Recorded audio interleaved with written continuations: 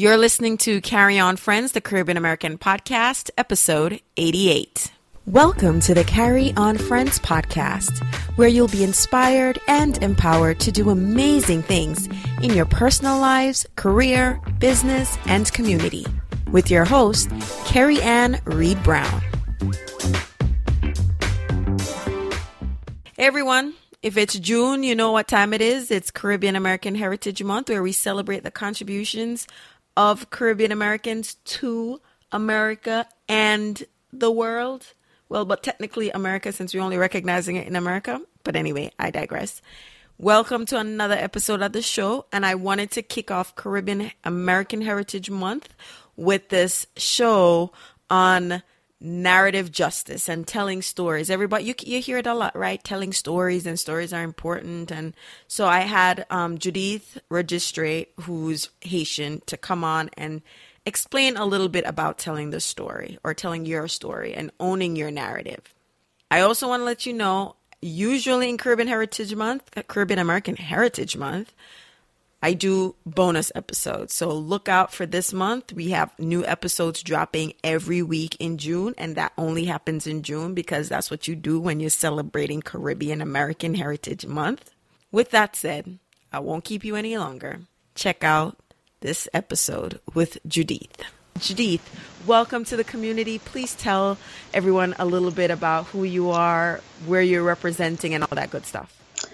Well, Carrie, thank you so much for having me on the show. Let me just say I've been wanting to be on your show since I found out about your show. So I feel like this is one of my biggest accomplishments as a podcaster to be on the show of another fellow podcaster like you. So Thank you for having me. Thank you for being on here. It's like when we connect, look, it was kismet the way we connected at the airport in Haiti last year. I was talking to someone else about podcasting and you came around and it was perfect. It was meant to be. Well, that is a nice segue. I am obsessed with podcasting. So wherever I am, somebody's talking about podcasting, I want to be part of the conversation. So by way of representation, we met in Haiti, where I'm from originally. Yes. I was born in Haiti. I grew up in the U.S. from the age of 12. I am one of those. I'm part of the group of Haitian that migrated to the U.S. in the 80s. My mother was living here, and they were sent for me the way many of us that came to the States at a young age. And I came here, when you're 12 is a good age to actually move to a new country. You have enough memory to understand and remember your background and young enough to adapt to a new culture. Yes, true. But it was a very challenging time when I came to the U.S. in the 80s. I came into Trenton, New Jersey. In junior high, it was the 80s. And it was a period when being a Haitian was associated with HIV/AIDS. The AIDS epidemic had been sort of globally known, and Haitian was somehow associated with it. And I got bullied a few times when people came up to me and asked me a question about where I was from. And I said, I was from Haiti. And one time I got punched in the face and got name calling. And so, not to go too deep into the conversation, but that journey has taken me around the world. After graduate school in Washington, D.C., I left and started working internationally. And the theme of how one single story about a group of population impact the experience of those individuals have been with me. I think the U.S. provided me that base that's taking me across Asia, Africa, Latin America, working in international development to see how populations are framed through this one narrative that is often not created by them. And that's been sort of like a lifelong mission for me in terms of kind of the work that I do and why I think podcasting is such a powerful tool.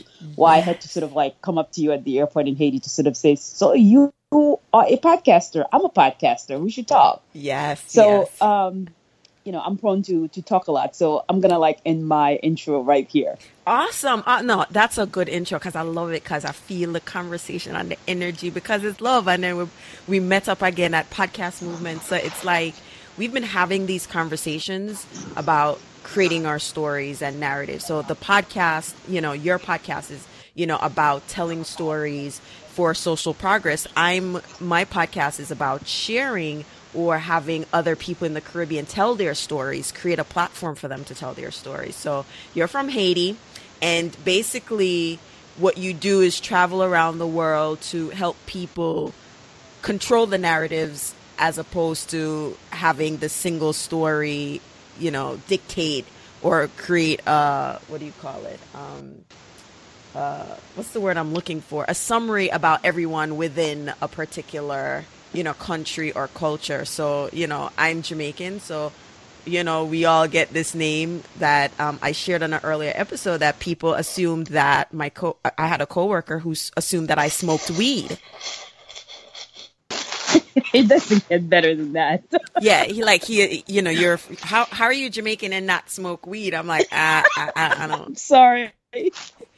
I don't Wow. get it. Yes. So this is perfect. So, why are narratives important, especially for Caribbean or Caribbean Americans, as opposed to waiting for someone else to tell our story? Why do we need to start telling our story, and how we can start doing that? Maybe people don't want to get into podcasting, but we're here in this space. How can we do that to reclaim our stories and our identities and get empowered? I said a lot there, but I know this is all you every day. Yeah. I mean, let me start by sort of like your coworker, the assumption that because you're Jamaican, you therefore must smoke ganja, right? Yes. And the thing about narrative is, our brains are wired for narratives. Like our ancestors for generations, centuries, our ancestors across the world,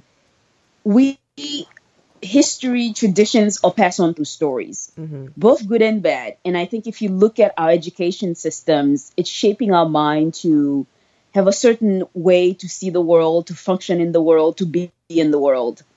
And when that happens, and you live in a world where the narrative is about you and the people that you belong to, the community that you belong to, the country in which you were born, the places in which you are part of, when those stories and narratives about who you are, how you exist in the world are not shaped by you, it impacts you. Whether it's shaped by you or not shaped by you, it impacts you. Now, imagine if it's negative and it's not shaped by you, right? To be Black in America, the association of Black women being angry. The challenge is we are fed those narratives. They become nutrition. I believe food and words are one of the medicine we take every day. We give it and we take it every day. What we say to people, how we say it, make them feel a certain way. What we say about them, and I think if you look at colonialism, the power of colonialism for those of us who are part of a country that's been colonized is not that people were enslaved. It's the mental slavery, it's the psychological slavery that's been more powerful. It's the belief that people have about us, that we hold the same belief about us that impacts our ability to function in the world. And I'll have to be honest with you. When that happened to me, when I came in, and how people just associated Haiti with everyone being from that country having HIV/AIDS, I didn't fully understand that. It took me years to travel around the world, and I ended up in Congo, where I was working with women survivors of war and conflict. And Congo was deemed sort of the rape capital of the world, the worst place to be a woman.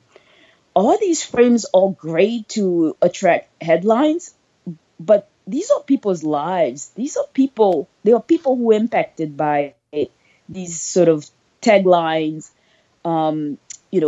media attracting about a country. And I remember one woman I was working with told me, I understand that those of you who work in the international community supporting rape survivors feel that it's important to get funding. And so you use these terms to express the devastation about the country. But what you don't realize is that the framing of us creates this narrative that makes people see us in a certain way. And very often we don't get out of these narratives. Things don't change and the narratives change with them unless you change the narratives. And very often that's not what happened.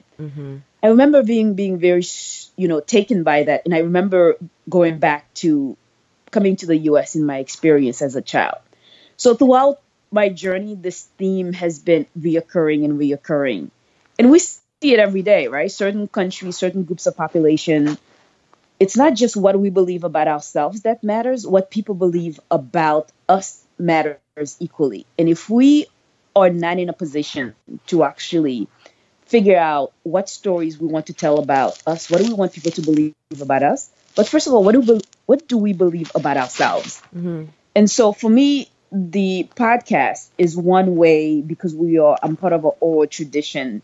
It's one way, and the most affordable way I can begin to tap into the conversation to influence hearts and minds. I've been doing it in some capacity in my work, but I think now more than ever, we need to think about narratives in the way narratives are being, I think about the algorithm, the internet, right? Mm-hmm. How information on the internet, what we're putting in on the internet, how it impacts our lives, not just now in social media, but what it will mean in the future.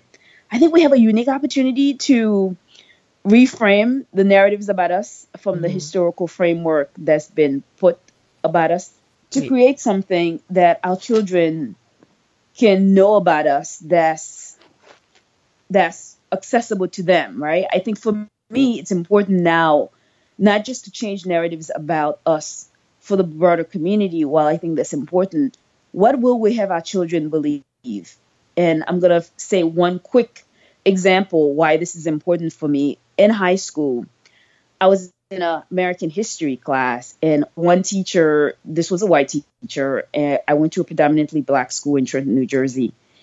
And I remember the textbook, if you went to school around that time, most American history book, they don't have a lot of information about, blacks outside slavery. And I remember the teacher talking about how blacks, all they were in history was slaves.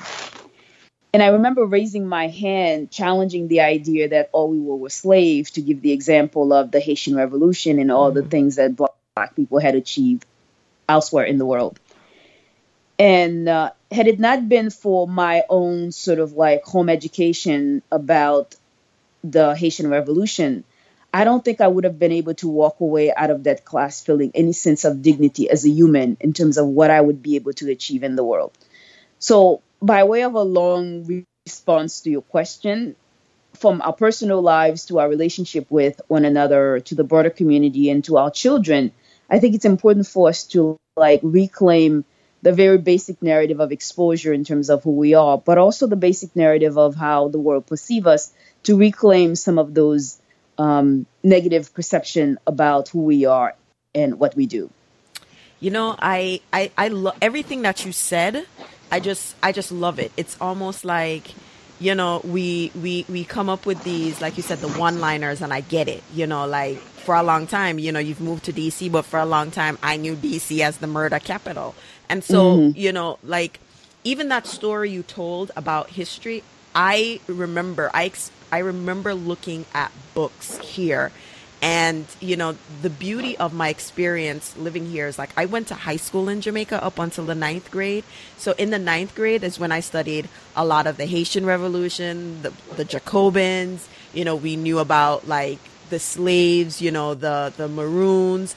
And so when you come here and the narrative is more about you were all slaves, sharecroppers, and there was nothing else before or after that, you were savages, and then you became slaves, and now you are inferior. That was kind of like a prepackaged thing that you were handed. And having that experience, just like you said, of who we were, and the good thing about also being Caribbean Americans, a lot of our music tends to celebrate the triumphs of our African ancestors. So we have that, like you said, from the oral tradition. But, imagine other people who don't have that opportunity to have an alternative, narrative that was somewhat preserved, whether it's in poetry or in music, or like in Jamaica, there's still, a community of Maroons that has a really strong history. So, all right. So you said podcasting is one of the ways that you could change the narrative. But how do people begin to recognize the narrative that has been created first? Which comes first, the narrative they've created for themselves? I think this is which comes first, the chicken or the egg? So how do people identify the narratives that have been created for them that they haven't they don't find aligns with who they are internally. I think that's kind of where it starts. In order to know what narrative to change, you kind of have to know what you don't align with or what you don't see as your reality, whether it's in the home or, in your community. That's a really good question. I have never thought about the way you're framing the question in a way that I feel like I did an audit of this whole idea of narratives because it kept showing up, and it kept showing up in the way that I think I'm treated in public spaces, or I was treated as a director leading an international organization, because usually someone like me does not go to represent a big international organization. They tend to be white. They tend to be male. If they're not male, they are female. So I think these narrative framing, we experience them on a day to day, right? I mean, I think the Starbucks situation recently in Philly is an example. So let me go back to the classroom situation.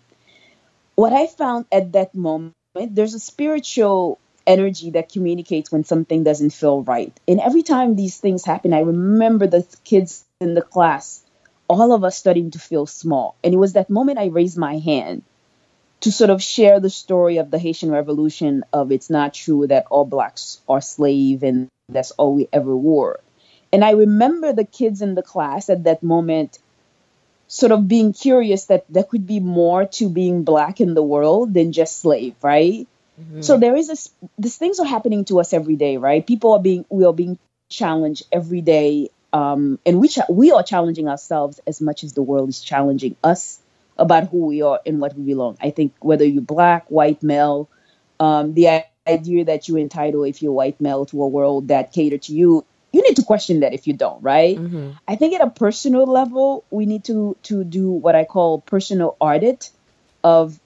narrative audit, in terms of what story are we telling ourselves about who we are. And it doesn't just have to be about the historical framework.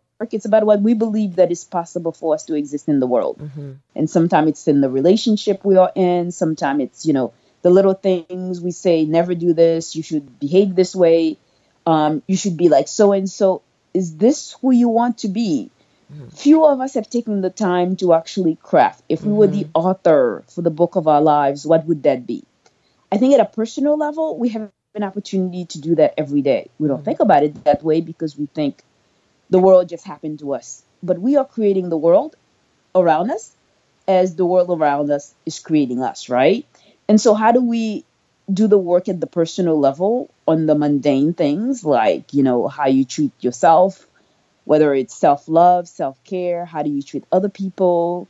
I'm big on kindness. It's something I started to practice recently, but it's something that started to emerge mostly in my work in international justice and women's rights, that you find working with women that they do so much and they don't see the value in who they are. And it's also the origin of why the word get empowered, like recognize the power you have, is so important for me, and not just look for someone to empower you, which means that the power exists somewhere else and not in you. So, a direct response to your question is, how do we figure out at a very personal level around the things we can claim to have control in our lives, however limited they are? What do we believe that control to be? Who gave us that belief that this was possible for us, or it was not possible for us? And do we believe that it's possible for us, or do we think we can change that? I think at a very personal level, if we begin that journey, we then can start to challenging the broader social structures. But that broader social structures will be first in your family, then in your community, because, being Haitian, there are certain expectations that you're supposed to behave in a certain way.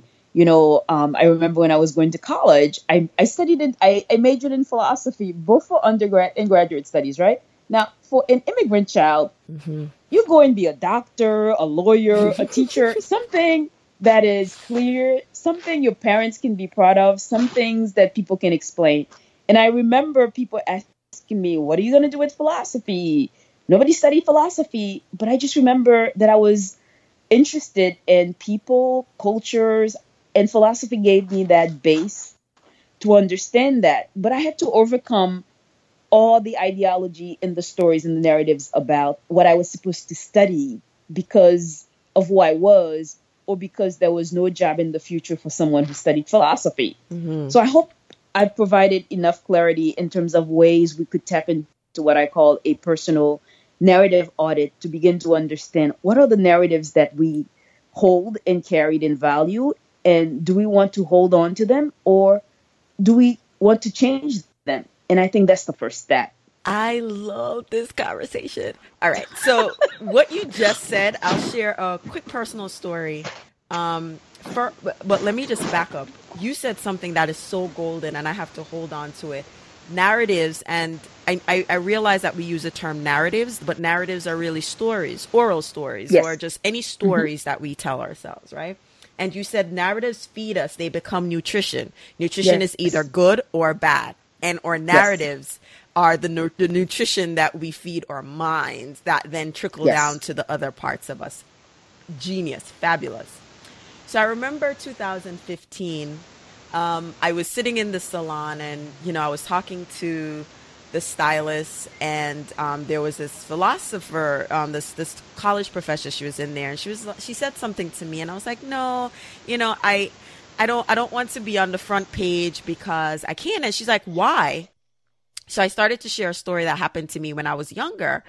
And I was like, this happened, and, everyone was kind of upset that, why is she this and why is she all over the place? And I said from then, I slunk back because I don't want anyone else to feel a particular way. Ooh. And then she was like, why don't you stop telling yourself that story that you can't be this person or have this voice because this happened to you in your childhood, because you're using that as an excuse for why you shouldn't use I'm just sitting here talking hair salon talk with you, and I sense this, but you are telling me that this thing happened to you at 13 because you were in church and you were all things in church, and a few people probably didn't like that you were all things in church, and so you've used that as a crutch to not be all things in life. And it was just, and that was like, I walked out of the salon that December because I was getting ready for my office holiday party, and I had to stop telling myself that story. I think this is probably that one time I can remember retelling that story. But from that moment, it was a conscious effort to stop telling my story as to why I slunk to the background, because I wanted to dim my light, because growing up, I had that one incident where, someone was not happy that I shone so bright. And it wasn't intentional that I was shining bright. I had no choice. My grandmother said I had to do this, so that was a whole other thing. But it was, basically sometimes we dim ourselves and our lights based on an experience. And often it's usually a childhood experience, because they carry that impact greater than, let's say, when you're an adult, because you have more years to kind of have that, settle into your DNA, and you retell the story, and it takes on different meanings, and we attach them to different activities or events in our lives. So you saying that part of telling or changing narratives, we have to start with a personal audit. What are the stories that we're telling ourselves that we're holding on to and need to shed before we can then, help others change the narratives about ourselves? So I really love that. This is such a good... and take it around, take the bigger challenges, right? Because I think the story you just told us, what that meant for you to have that understanding in terms of how you're raising your children, right? It's a story about you. And I remember our mutual friend Stefan Hart, with his show, he had one guest who talked about, your story is about you, but it is not for you. Yep. I say that all the time.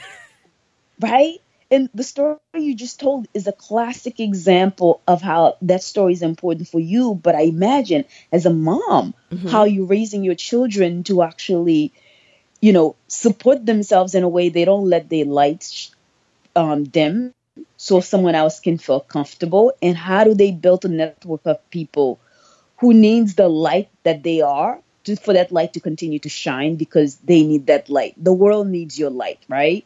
And I think at a personal level, it's so important for us to actually do these regular audits of ourselves, the relationship we have with ourselves, the relationship we have with those around us.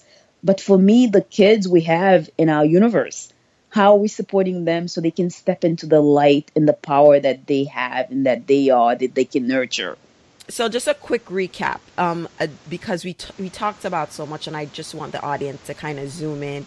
The narratives or stories that others create about us that we don't have control over, or the narratives we create about ourselves, often require a personal audit of how we view ourselves and maybe identify the single event or the particular event that was the beginning of us creating a particular narratives, because we all have different narratives about our lives, but there's usually a couple that dominate, and in order to start recreating them, we have to focus on the one that is the bigger narrative that we're holding on to define ourselves. So first, it's a personal audit.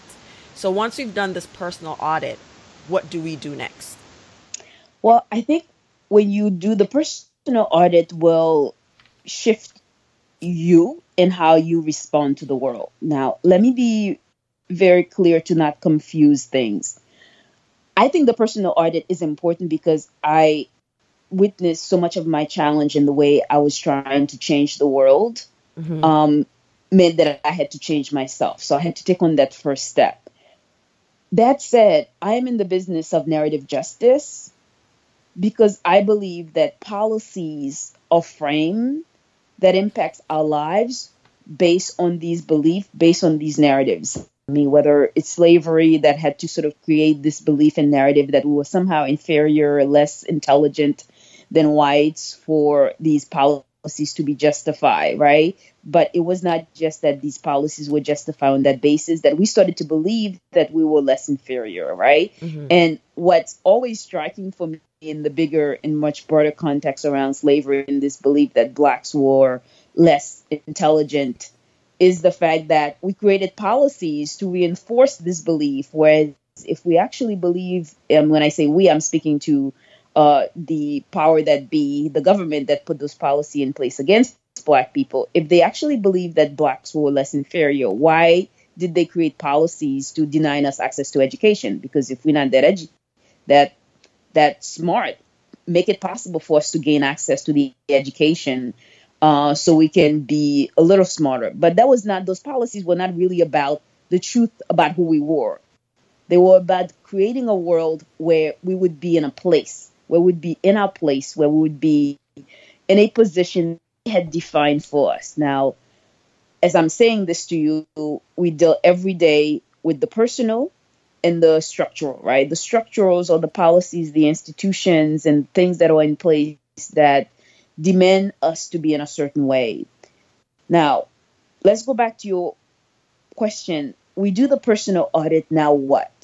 I think if any one of us have done a personal audit of our lives, if we're struggling in any area of our lives, and we tap into the source of what may be the source of that challenge, you walk away being transformed personally, but that transformation at a personal level push you to address and deal with bigger social issues. And sometimes it's your family, right?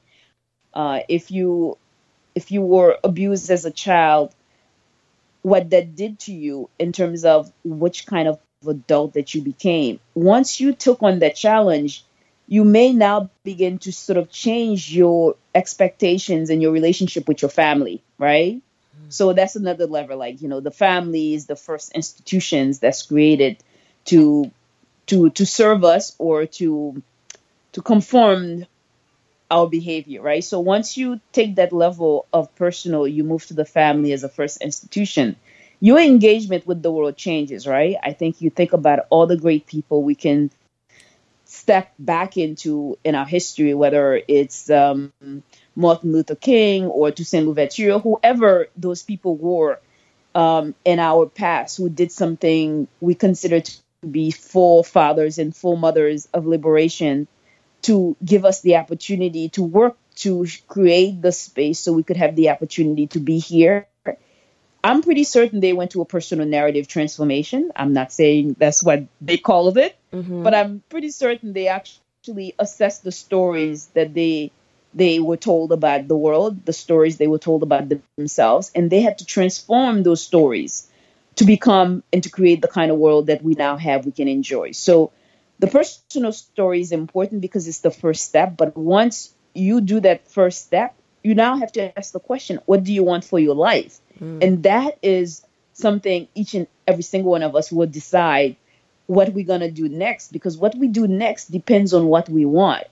Personally, what I did with mine was started this organization called Inclusivist, which is an organization that works to, I call it, we work to transform narrative justice. And the way we do that is, first we have the initial podcast, a big thing of what we are going to do, and we're still in building mode right now. In addition to the current podcast I have called the Get Empowered Podcast, where I speak with individuals like you who are shaping and transforming their communities through the transformation of themselves, but also to the kind of work that they are doing in the environment to impact other people's lives, right? I'm working on 3 other podcasts, one called The Haitian CEO, because I think we think about Haiti often as basically a place where nothing works unless international community come in, the government is dysfunction. But I'm part of a network and know a bunch of great people who are leading businesses who are transforming the country. So there's going to be conversation with those individuals. I'm in conversation and building another one called Humanity and Aid, looking at the international aid sector and how it treats people in communities. And it's again back to this narrative framework, right? This kind of colonial mindset. You go in, if you see people as, vulnerable, limited in capacity, you can't see their potential beyond what you believe about them. Yes. So that podcast is going to be about those things. So I'm building a number of projects to advance this thing I call narrative justice. That's how I took my personal narrative audit from the personal level to a much bigger movement that I'm working now around building an organization that advances the cause of narrative justice.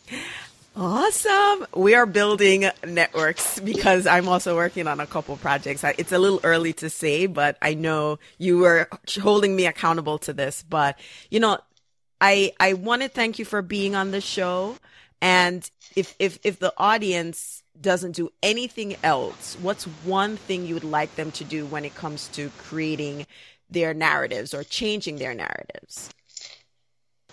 Take the time and do a personal audit of what you believe about yourself, what you believe around the world, about the world, and what was the source of those beliefs, and do you still believe in them? Do they help your life, and do you want to keep having them? Are they serving you, right? I think doing a personal narrative audit to see how the narratives that you hold serve your life or don't serve your life, I think is a beginning step. But don't be afraid. Do it and find a network of people who believe in you, who can see your light. Because too often we need to be in the company of people who see us beyond the limited framework that we believe about ourselves. So if you're going to engage in that conversation with yourself, find people who sees you in a higher light than you may see yourself. Ain't that the truth? Because I started writing a book, and one chapter is believe in those who believe in you, because they carry you much further than, because when you're down here, I'm going to shrink. They're like, come on, let's go. And that has been one of the big things that has helped me get out of that story that I told you about dimming my light. There were people who were like, I have no idea what you're talking about. Let's go. And it was very interesting. Those people are oftentimes bosses. There's one boss that I shared the story, and he was just trying to understand, a white male who's trying to understand, you are I don't understand, but because he's a boss and he gave like something for me to do, I had to do it. I had to lean into it. But it was believing him. And there's something that I also learned, that we are quicker to do something for others as opposed to kind of doing it for ourselves. So we don't want to disappoint others. So, so because he believed in me, I'm like, all right, I'm going to give you something to believe in, and I just rose to that occasion. And he's like, I didn't do anything. I just wanted you to see what I saw. So believe the positive stories or the whatever positive or abilities people are seeing in you that you don't often see in yourself. It's usually a good idea to believe them. So, now, thank you so much, Carrie. And your last point is everything. So thank you for reminding me of that, because the last 3 years, my life has improved significantly because I surrounded myself with people who I saw had this belief about me that I didn't have yet about me. Yes. And I'm like, I want to believe what you believe about me. Yes. Yes, that's exactly it. All right. So on that note, I want to thank Judith for being on the podcast. I will definitely share information about Inclusivus, where you could find her. And as I love to say at the end of every show, walk good. Okay, friends, I hope you enjoyed this episode of the Carry On Friends podcast. For a recap of this episode and other great articles, please visit the blog at www.carryonfriends.com. That's CarryonFriends.com. You've been listening to Carry On Friends, a show about the Caribbean American experience, produced by Breadfruit Media. We post a new episode every 2 weeks on Tuesday.